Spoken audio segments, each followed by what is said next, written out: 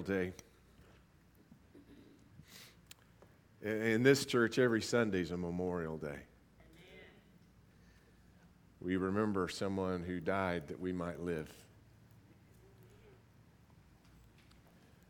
But Memorial Days like this weekend are maybe more special to some than to others. There's a slide I'd like to show you. Sometimes a picture speaks 1,000 words.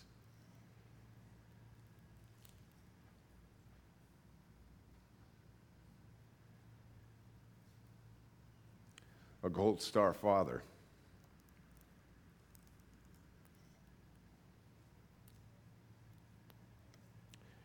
Remembering his faithful son.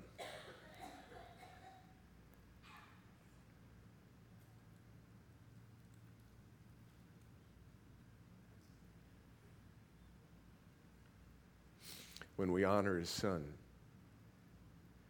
we honor him. On the night that he gave himself up for us, Jesus took bread. And he broke the bread and he gave it to his disciples, saying, "Take and eat. This is my body, which is broken for you. Do this in remembrance of me." Likewise, after supper, Jesus took the cup. And he gave thanks to you, our Father, and he gave it to his disciples, saying, "Take and drink from this, all of you, for this is the cup of the new covenant poured out for you and for many for the forgiveness of sins. Do this as often as you drink it in remembrance of me."